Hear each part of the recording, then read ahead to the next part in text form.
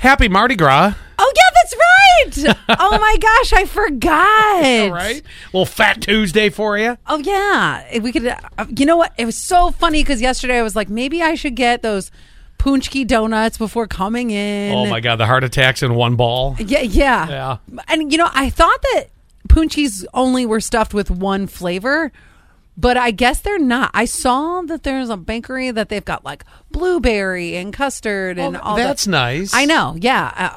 I think the killer on that is those things are super deep fried and all that. So you're just like, who cares? Yeah, well, that's true. You're right. You're absolutely right. Yeah. So that means tomorrow is Ash Wednesday. God, that's late this year. Sorry, I just said God. Well, usually it happens in February.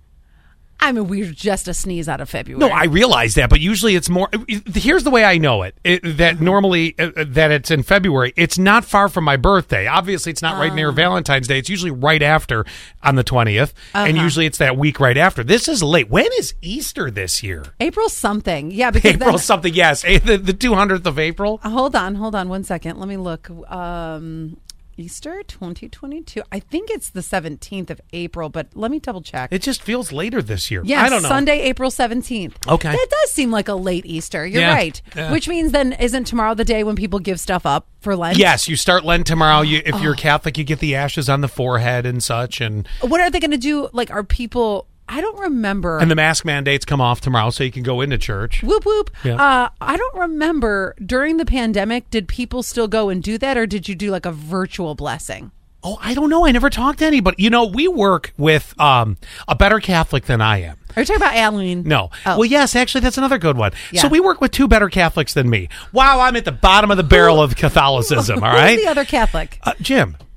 The big JL. Oh. What I'm thinking is we'll find out from those guys, because I don't know what they did over the pandemic. Did they even do the ashes and all that? I have no idea. And so, clearly, I have not gotten them since I was an altar boy back when I was a good Catholic. I don't know. Maybe it wasn't even a good Catholic then. You're the farthest thing away from being Catholic at this point. I barely make it to Creasters, Christmas and Easter. When have you been to church on Christmas and Easter? No, I don't know. But not in the 16 years that I've been here. Terrible. Well, no, because you used to run the board for the Lord. That's true. Yeah. What was I going to tell you about that? I don't know. Oh, yeah, I was going to ask you, because our church is real up and up on the technology. Sure. So we had, all during the pandemic, we had virtual Jesus.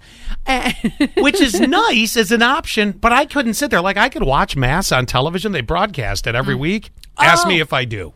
Okay. I don't. That was my question, was Yeah. did they do that during the pandemic? But they were already doing They it? were doing it for years, yeah. Oh. But Well. ask me if I'm standing in my kitchen on a Sunday watching Mass at St. Mary's. Nope. I did during the pandemic, or I'd watch it on my phone. Now, the other thing is... Now, be honest, were you in the bathroom when that was happening?